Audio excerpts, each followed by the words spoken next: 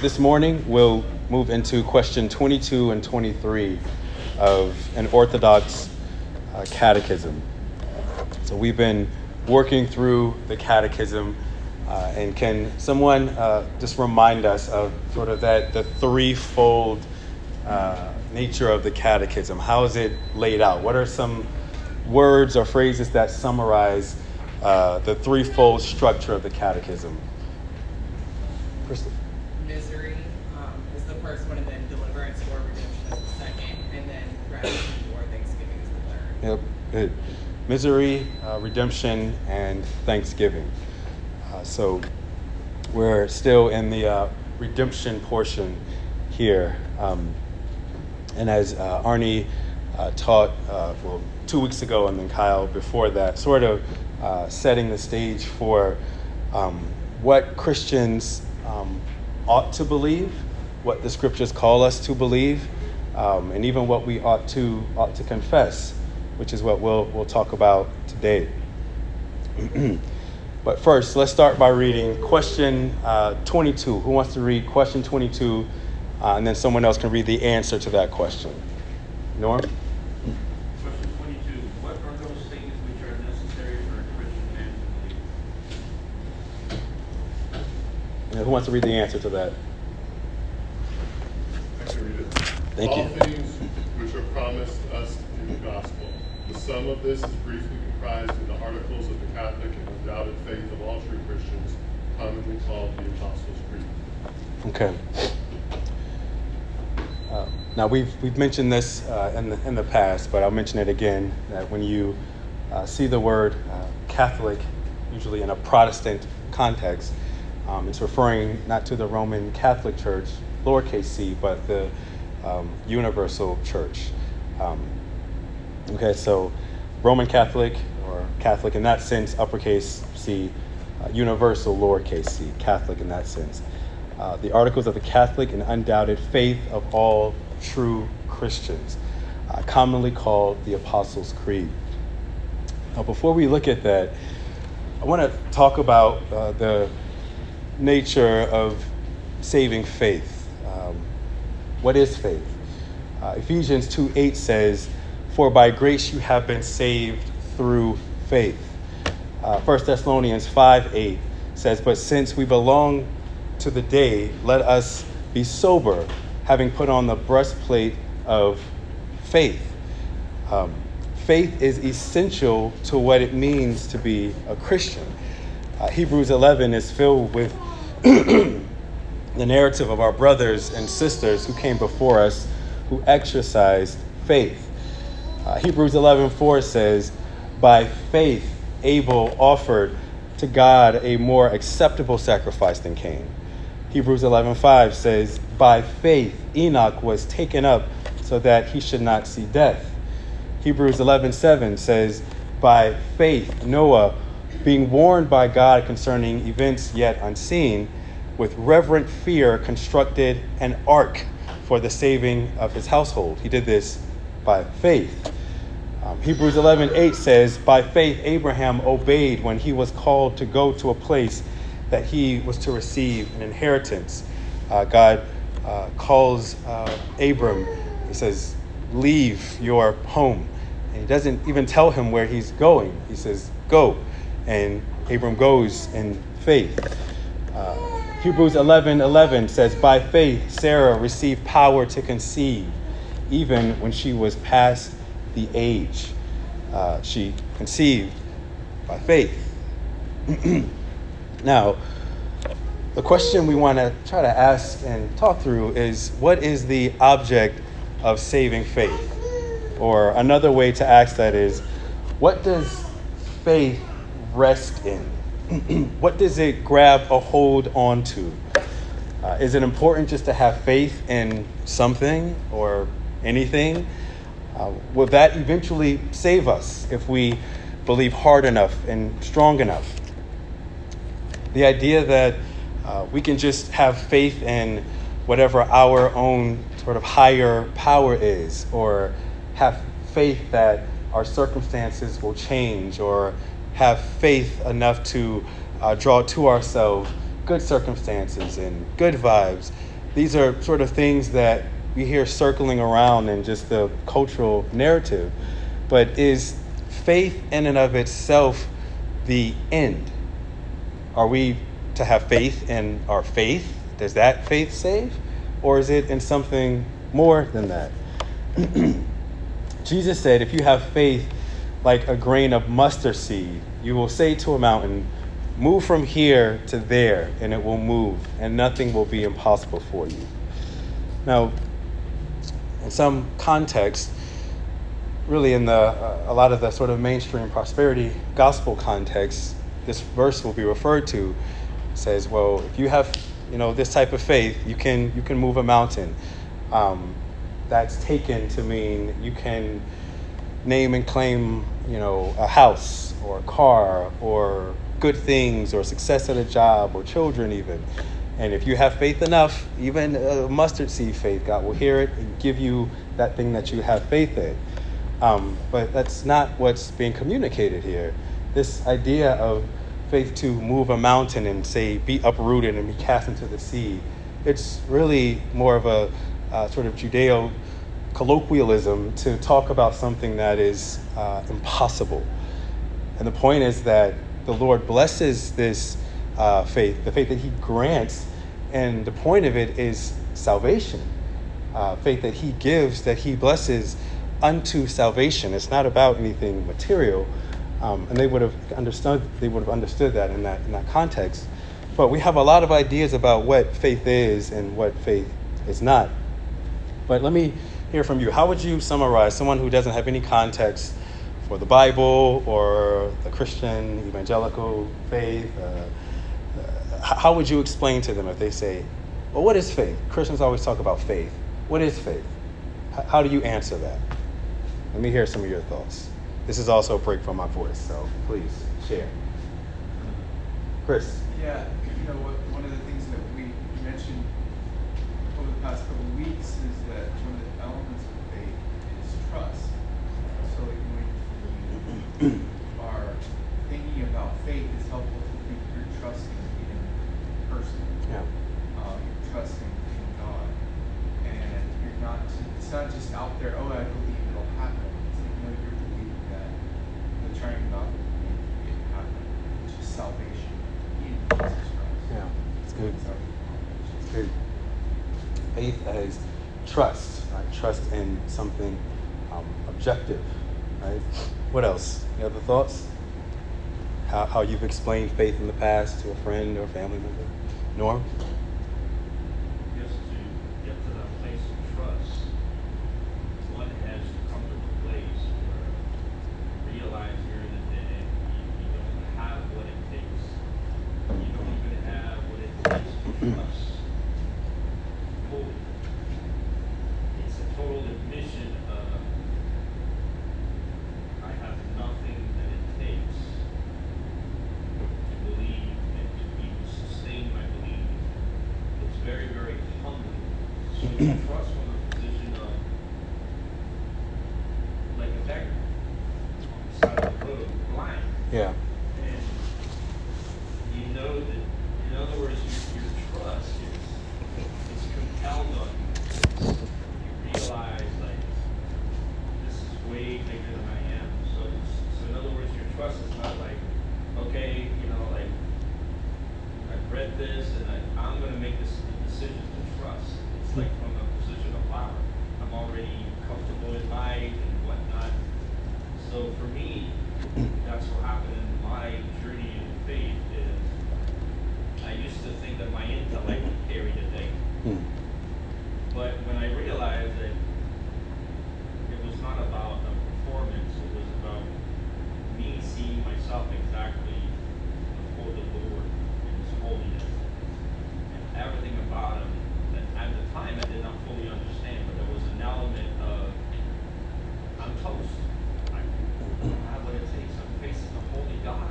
Yeah. And where are my resources? There's nothing in me or around me that is sufficient for me to have that trust. So yes, trust from the point of total admission of impotence. Yeah. Yep. Faith casts itself completely and utterly upon God. Right? in his commentary or Ursinus in his commentary on the Catechism, he says, just as the law is properly the doctrine of those things which are to be done, the gospel is the doctrine of those things which are to be believed. And so this question 22 is reminding the church about the object of justifying faith, saving faith. The object of our faith is not found in human tradition. It's not found in things that we sort of concoct of our own wills, no matter how sincere they may be. But the object of our faith, of saving faith, rests finally and ultimately upon the word and the promises of God. Chapter 14 of the 1689 is on the doctrine of saving faith. Paragraph 2 says, by this faith, Christians believe to be true everything revealed in the word, recognizing it as the authority of God himself. But the principal acts of saving faith focus directly on Christ, accepting, receiving, and resting upon him alone for justification, for sanctification, and eternal life by virtue of the covenant of grace. So what does faith rest upon? What does it hope in? What does it take a hold of? It's the Lord Jesus Christ. Ephesians 1:15. Let me have someone read that for us. Someone go to Ephesians 1:15, and then someone else go to Colossians 1:3-4. Well, who wants Ephesians 1:15? Crystal, and then Colossians 1:3-4. Matt, and then Roger, you can go to 1 Timothy 3:13. Okay. First, Ephesians 1:15. For this reason, because I have heard of your faith in the Lord Jesus and your love towards all the saints. Okay. What do we see there? I heard of your faith in who? The Lord Jesus. Right? Faith that rests upon the Lord Jesus Christ, takes a hold of the Lord Jesus Christ. Ephesians 3:11-13 says, this was according to the eternal purpose that he has realized in Christ Jesus our Lord, in whom we have boldness and access with confidence through faith in him. And then Colossians 1:3-4. Ben, read that for us. We always thank God, the Father of our Lord Jesus Christ, when we pray for you, since we heard of your faith in Christ Jesus and of the love that you have for all the saints. Again, it's that same language, heard of your faith in Christ Jesus, upon Christ Jesus. Colossians 1:22-24 says, he has now reconciled in his body of flesh by death, in order to present you holy and blameless and above reproach before him, if indeed you continue in the faith, stable and steadfast, not shifting from the hope of the gospel that you heard. So this faith that he says continue in is couched right in between God, Christ, who is himself blameless and holy, who is able to present you blameless and holy, and not shifting from the hope of the gospel. Between these two parts in these verses is continue in the faith of the blessed gospel. 1 Timothy 3:13. Can you read that, Roger? 1 Timothy 3:13? Yes. 1 Timothy 3:13. Right. Did I have this on deacons? Is that the way you want it? Yes. Okay, all right. Let's make sure. For those who have served well as deacons obtain for themselves a high standing and great confidence in the faith that is in Christ Jesus. Okay. So again, yes, that language, faith that is in Christ Jesus, faith that rests upon Christ Jesus. Here, even for the qualification of office bearers, it says they should hold their faith with a clear conscience, but again, not faith in just anything, but faith that rests in Christ Jesus. And then 1 Timothy 6:12 says, fight the good fight of the faith. Take hold of the eternal life to which you were called and about which you made the good confession in the presence of many witnesses. So here, good faith is connected with eternal life. He says, take hold of the eternal life. So a faith that now people, and I mentioned this a few weeks ago, someone can be driving down the street and they see a sign that says Starbucks coming next month. And they say, next month I can't wait because I'm going to Starbucks. It's just a mile up the street now and I'm going. They have some confidence that the Starbucks will be there based off of this sign. So in some sense, a type of faith is exercised in that. But it's different than what we're talking about when we say faith in Christ, faith that rests upon Christ, faith that through which the Lord grants eternal life.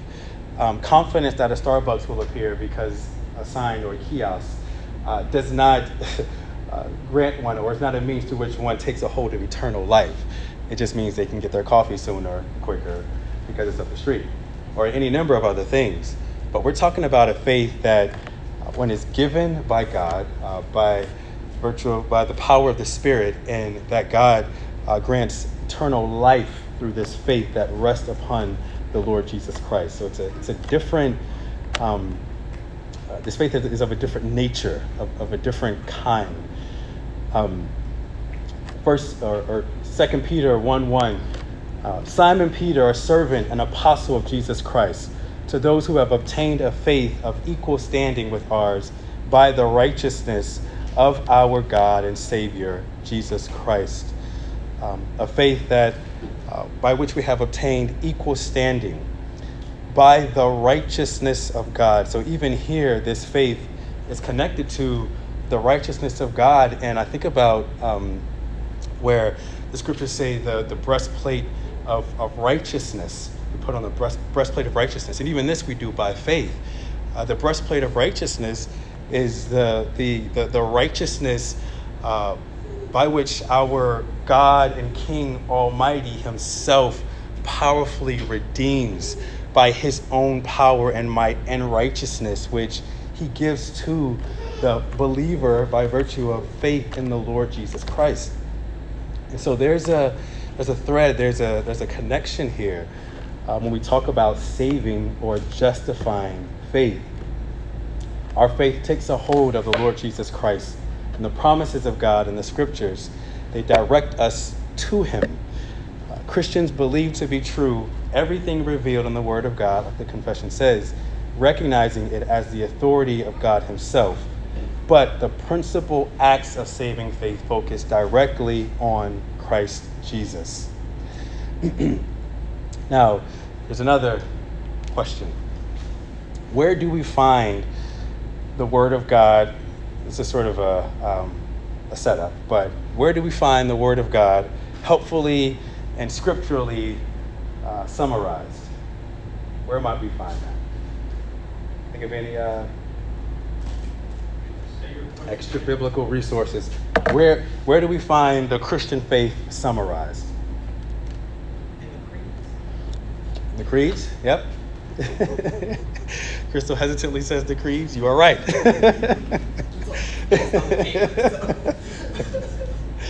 Right. Also Hebrews, is the assurance of things. Hope for the assurance of things. I just mixed it all up. Yeah. Yep. The assurance of things, hope for, the conviction of things not seen. Yep. Yeah.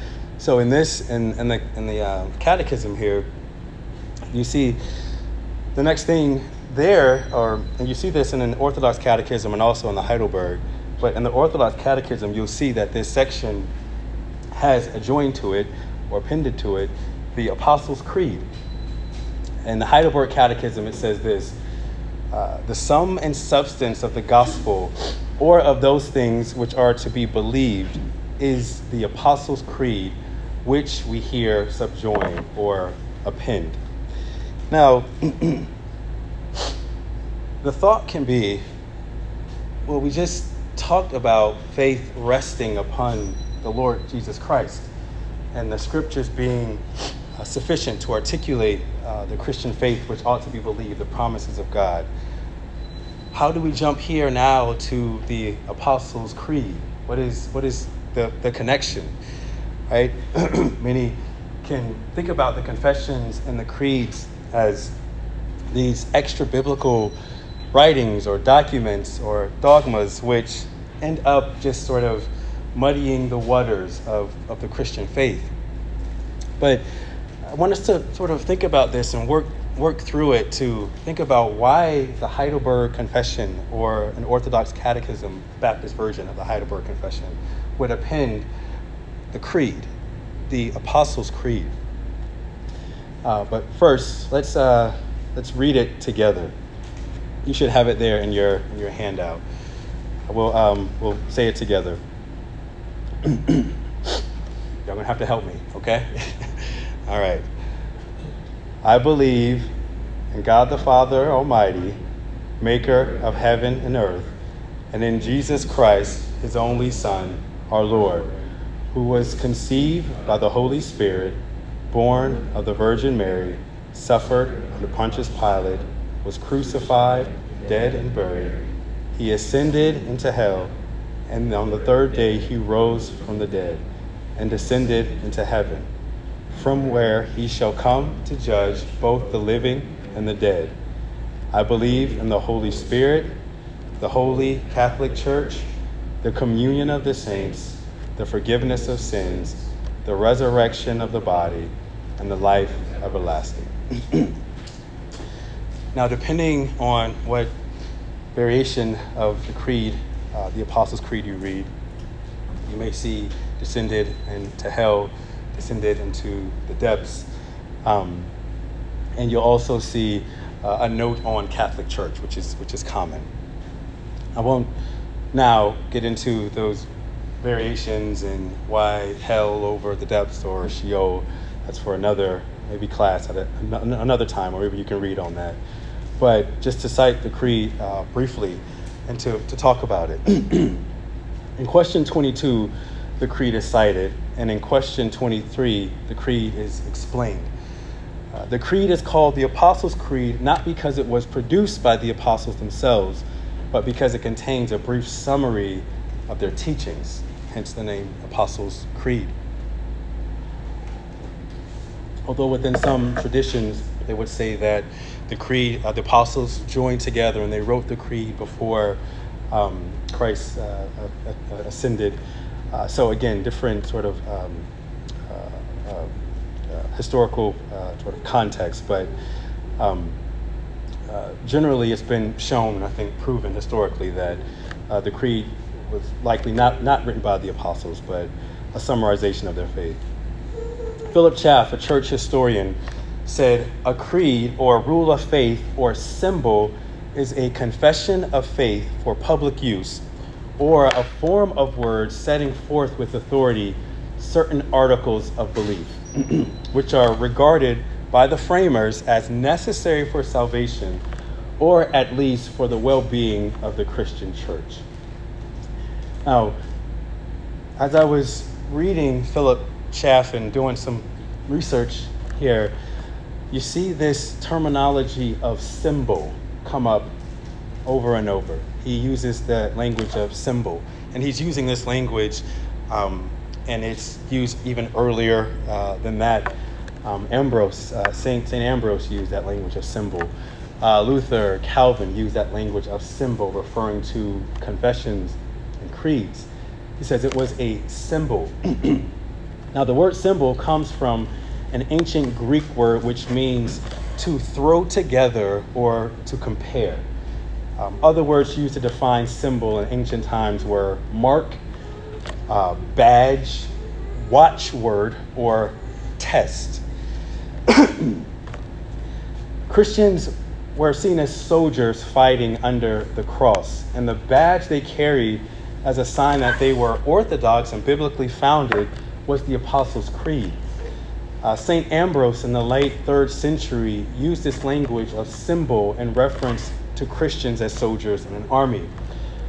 Philip Chaff again says, it was chiefly applied to the Apostles' Creed, this language of symbols, as the baptismal confession by which Christians could be known and distinguished from Jews, heathens, and heretics, in the sense of a military signal or watchword, the Christians being regarded as soldiers of Christ fighting under the banner of the cross. Now, it's interesting that he says this. The Apostles' Creed helped to identify Christians from heretics. It helped to recognize those who had been of the Orthodox, historical, biblical faith and understanding of the salvation from those who had deviated into heretical and unbiblical views of salvation. So, in a sense, just like salvation by grace alone through faith alone marked the Reformation, the Apostles' Creed marked the early church. Luther and Melanchthon, during the time of the Reformation, first applied this language of symbol as a distinguishing mark to Protestant creeds. But Protestants who understood and confessed salvation by grace alone through faith alone came to be distinguished from those who were of the Roman Catholic Church who had a unbiblical view of justification. So it was sort of this distinguishing mark. They confessed the faith as one being saved by grace alone through faith alone. Early Christians who understood and confessed the Apostles' Creed were distinguished by those teachings that threaten the fundamental teachings of the Christian faith. The Apostles' Creed was generally used in catechesis and instruction and at baptism. Those being baptized would recite the creed, showing that they understood and could summarize the Bible's teaching on the foundational aspects of the salvation. The creed has been a bond of union between all ages and sections of Christendom. It's quoted in churches today as it was in churches in the 3rd century. It's really a helpful expression of our union with the broader Christian universal church and shows that we are not an island of Christians in the 21st century. So we do not stand as those who are not knit to a line of believers. And one of the historical marks of that was the reciting and confessing of the Apostles' Creed. Far from it being something that was muddying the waters, actually the drawers of the creed saw it as something that drew lines in the sand to identify those who held to the biblical faith. They would catechize and baptize and say, now recite the creed. And it was a mark that identified them as those who did understand the Christian faith.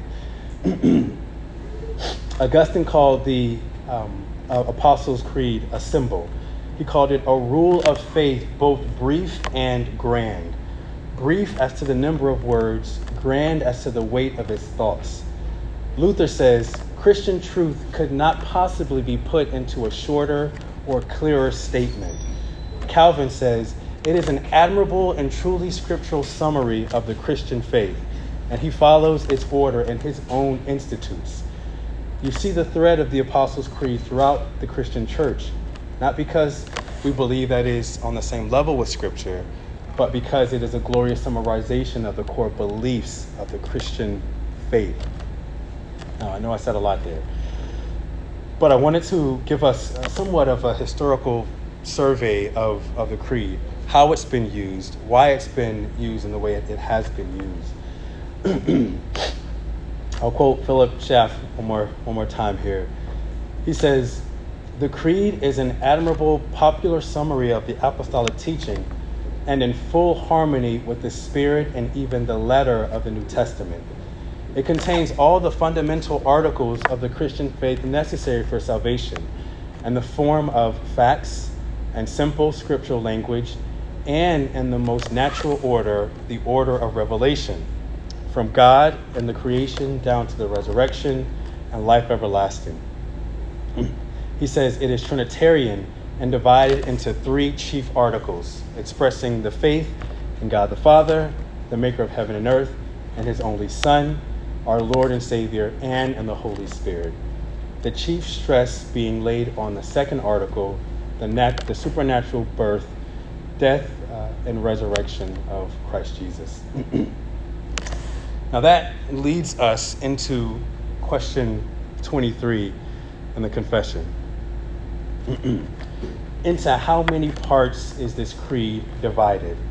Answer: into three. The first of the eternal Father and of the creation, the second of the Son and our redemption, and the third of the Holy Spirit and our sanctification.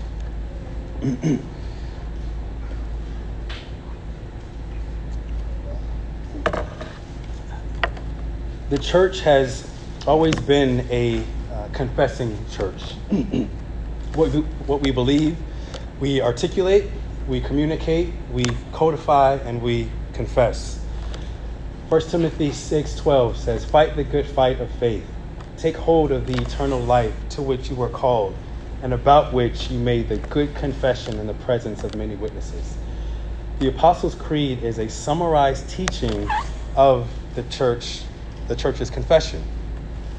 And we confess because we believe that it is a biblical, faithful summarization of our faith. Now, I went online with the help of some resources, and also just trying to think of some verses and I broke out the creed line by line, phrase by phrase, and put scripture references next to those different phrases and lines. Now, in one sense, I feel like citing those verses as proof text in some senses works against how the Apostles' Creed was drafted and designed. Not necessarily to go to one text and say, I see this or don't see this, but to look at the Bible as a whole, as it's summarized. So in some sense, I feel I'm working against how it was drafted. But in another sense, I feel it might be helpful to see that the Apostles' Creed does draw directly from Scripture.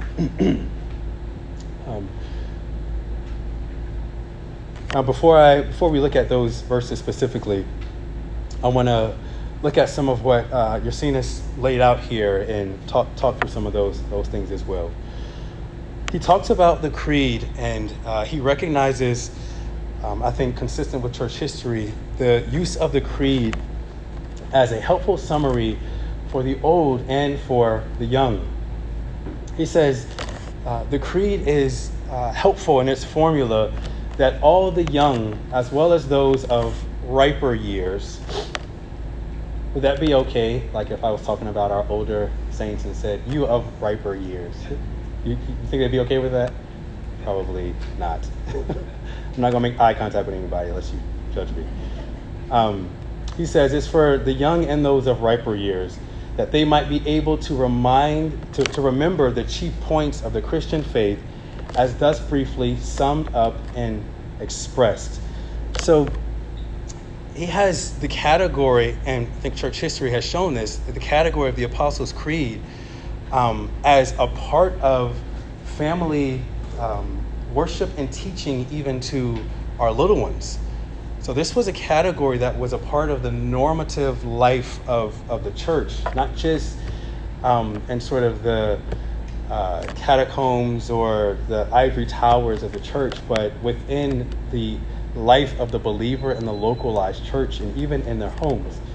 He says the young and the old, it's an opportunity for them to remember the Christian doctrine. He says it's also helpful that they might consistently have before their eyes the confession and comfort of their faith, knowing what the doctrine was on account of which they are called and suffer persecution. And so he says, even as Christians would suffer, the Apostles' Creed was one that they would recite and remember for the confidence and bolstering of their own faith in the blessed gospel. So it was commonplace in the heart and mind of the Christian in the early church. And in the church, prior to the past couple centuries. He says another point he has, the Apostolic Creed is helpful in that the faithful might have a certain badge or mark which they might then and in all future ages be distinguished from unbelievers and heretics who cunningly corrupt the writings of the apostles and the prophets. One of the, I think, things that makes deceptive teaching so deceptive is that it sounds so much like the truth. It can be hard to distinguish because usually false teaching or even heretics, usually they're not saying deny the faith in the Lord Jesus Christ. They're usually saying believe it, but also believe this. They're usually saying hold it, but also hold this, which is what makes it so cunning. Here, the Apostles' Creed has historically been used within the Christian faith to say, well, this is what we believe, as opposed to what this group and this group and this group and this group so cunningly say we ought to believe. And so it was sort of like a consistent bench press for the faith muscle of the Christian to recite this simple but concise and helpful creed. I'm going to pause there and just let you guys, any thoughts or questions before we look at, before I continue talking? Roger? What dangers do churches that reject confessions face? You'll see the website, we have no creed but Christ. You go look at what we believe, it could fill it, put it on a post-it note, have space left over. What dangers are they leaving themselves open to? That's a great question. Hear you guys' thoughts on that. What dangers does the church leave itself, potentially open to, who may deny that the church ought to maybe confess a creed or even a confession or even the scriptures? Well, the pulpit leads the church, drives the church, and the pulpit doesn't inspire the rigid or something to laying a good foundation as a church body can lead to kind of an anti-intellectualism attitude. Yeah. I think and so they're easily snatched by wolves in the world. Yeah, and I would venture to say that even a church that doesn't confess, or even a church that says they have no creed but Christ, they have a creed. They're just maybe not publicly making it plain. But I don't believe any church doesn't actually have a creed. It's just whether it's out in front or not. But what are some other thoughts on that? I was just saying that there are churches that put everything on the website, but it doesn't mean they're doing it. The church is, Yeah. So it's kind of, it's one of the hardest things when you're looking for a church is to actually find, being spoken, and preached, and practice what's on the website, what actually happens, Yeah. It's partly, I don't know if it's a story for all of us here, but it's part of the reason why before I moved, to church, literally I looked at different websites, listened to different sermons and all that. There was only like 2 churches that I could potentially see that, that did what they say they were going to do. So that's kind of the same thing. It doesn't matter what anybody puts on the website, all that you have to do your homework and do due diligence. Yeah. To find it, Friel calls that filing cabinet orthodox. The orthodox statement of faith in a filing cabinet that's cheerfully ignored, and they do whatever that is. Sure. Is something like the Apostles' Creed is relevant today as when it was written?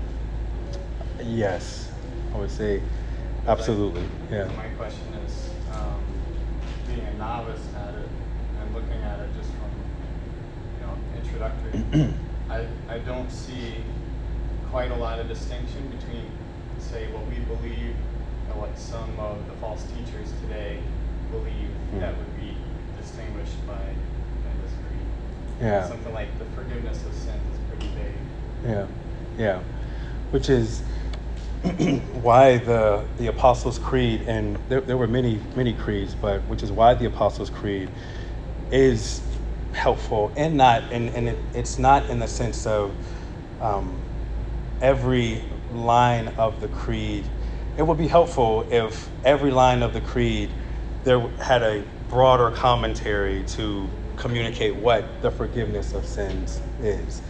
But one of the reasons the Apostles' Creed is the Apostles' Creed and summarized is because it was also taken along with broader creeds. So you have the Nicene Creed, you have the Athanasian Creed, which are broader explanations of even the Apostles' Creed.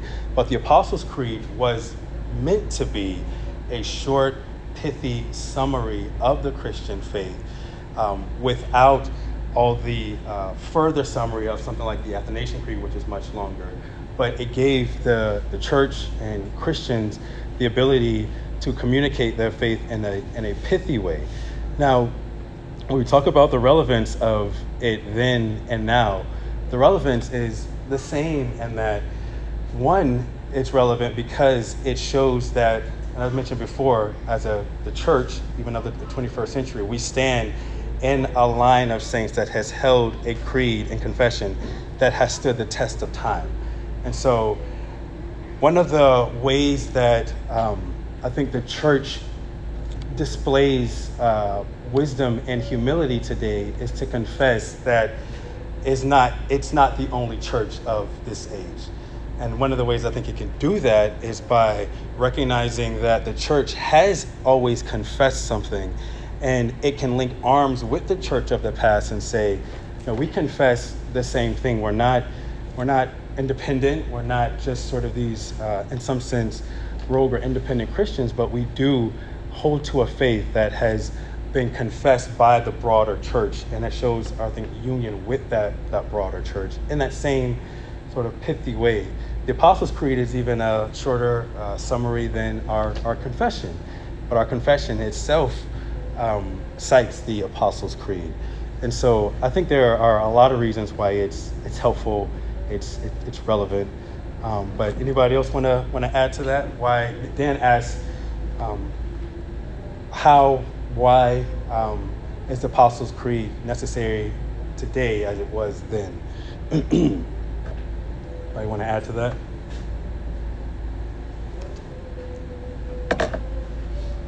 Yeah, I would just say what you said about that context is really important. Like it's saying that we obviously are not the first Christians, and we have fathers in the faith, and we have community. But I would also say that Trinitarian aspect of it is what is so important. Yeah. And that recognizing that our faith is inherent Trinitarian. Yeah. And that's one of the first things that all of the cults and unorthodox spin-offs will tell us is the Trinity. But Yeah. Mormons show us witnesses for them. So that's another reason why I feel like it's so. Yeah. It's good. Yep. It's good. Trinitarian nature of the creed. Yep. Any other? Yeah, I think back to just the dangers of not having fleshed out confessions.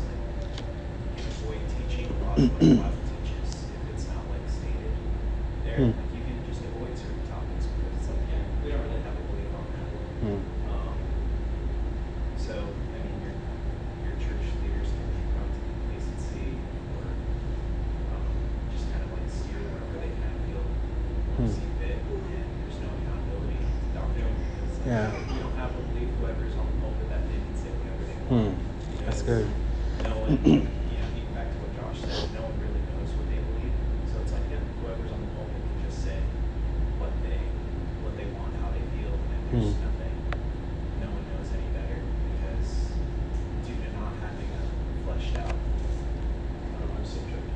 Yeah, no, it's subjective, and even if it's not subjective, even if it's just blatant heresy, no one knows any better because they don't have a confession, they don't know what they believe either.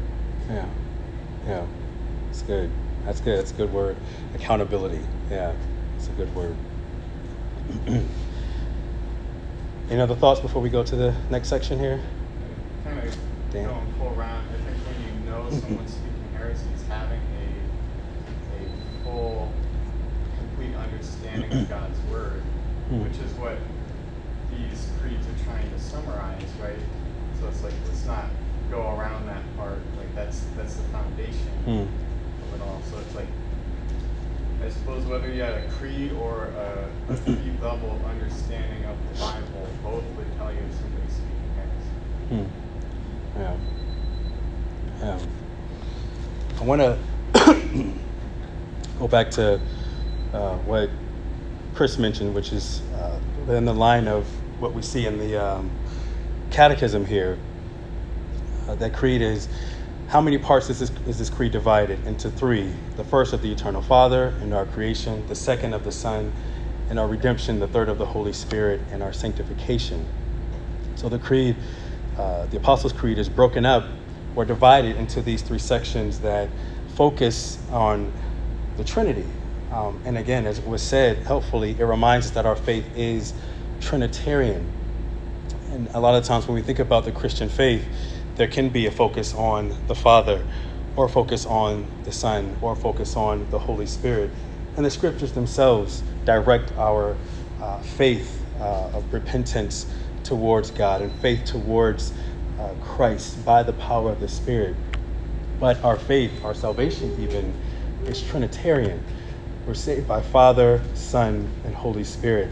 I want to go through 3 minutes. I'll go through some of these lines, and we won't be able to look at all the verses, but maybe let's do this. I'll walk through the creed, and I'll cite some verses. We'll try and look at a couple of them, but the others you can just maybe write. I know I gave myself more content than I thought I'd be able to get through, but we'll do that. First, looking at the creed there, it says, I believe. Someone go to 1 John 5:13. 1 John 5:13.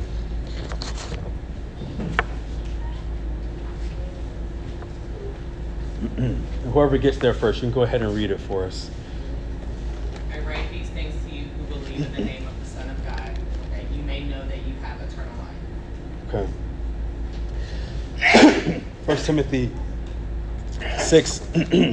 Also, Paul exhorts Timothy to hold fast the confession of the faith, the confession once for all delivered to the saints. There was some dogma, some teaching that he was to hold to, that he was to confess. It wasn't open broadly, but there was some line of teaching that the scriptures held to, that Christians held to, that they confess. The statement, I believe, is communicating what Christians hold to as dogma, what they hold to as the ground and reason for saving faith. You can also cite John 3 and read through that in reference to that first line there. I believe in God the Father. Psalm 103, Matthew 5:45. God the Father, our God who is almighty. In Psalm 89, the psalmist quotes God as the Almighty who both provides and also saves. Creator of heaven and earth. We see that in Genesis 1 and in Romans 1. I believe in Jesus Christ. Colossians 1 talks about the preeminence of Christ and his holy Son. John 1. And our Lord, Romans 14, talks about the lordship of Christ as our both Savior and Lord, who was conceived by the power of the Holy Spirit. Luke 1. Born of the Virgin Mary. Isaiah 7. Suffered under Pontius Pilate. Isaiah 53. Would have been easier for me if I just put this in your notes. but I did it. So I'm going to at least finish it. Died and was buried, Matthew 27. On the third day, he rose again, Luke 24. He ascended into heaven and is seated at the right hand of the Father, Hebrews 9. And will come again, Mark 13, to judge the living and the dead, Revelation 20. I believe in the Holy Spirit, Acts 2, and the Holy Universal Church, 1 Peter 1, the communion of the saints, Ephesians 2, the forgiveness of sins, Jeremiah 31, the resurrection of the body, Daniel 12, and along with that, 1 Thessalonians 4, and the life everlasting, Revelation 21, and 1 John 5:20. I have other verses there. But again, as I mentioned earlier, the Apostles' Creed is meant to summarize the Bible's teaching on the Christian faith as it deals with Father, Son, and the Holy Spirit and our Trinitarian salvation. So as you work through those verses, if you do, keep that in mind. Now,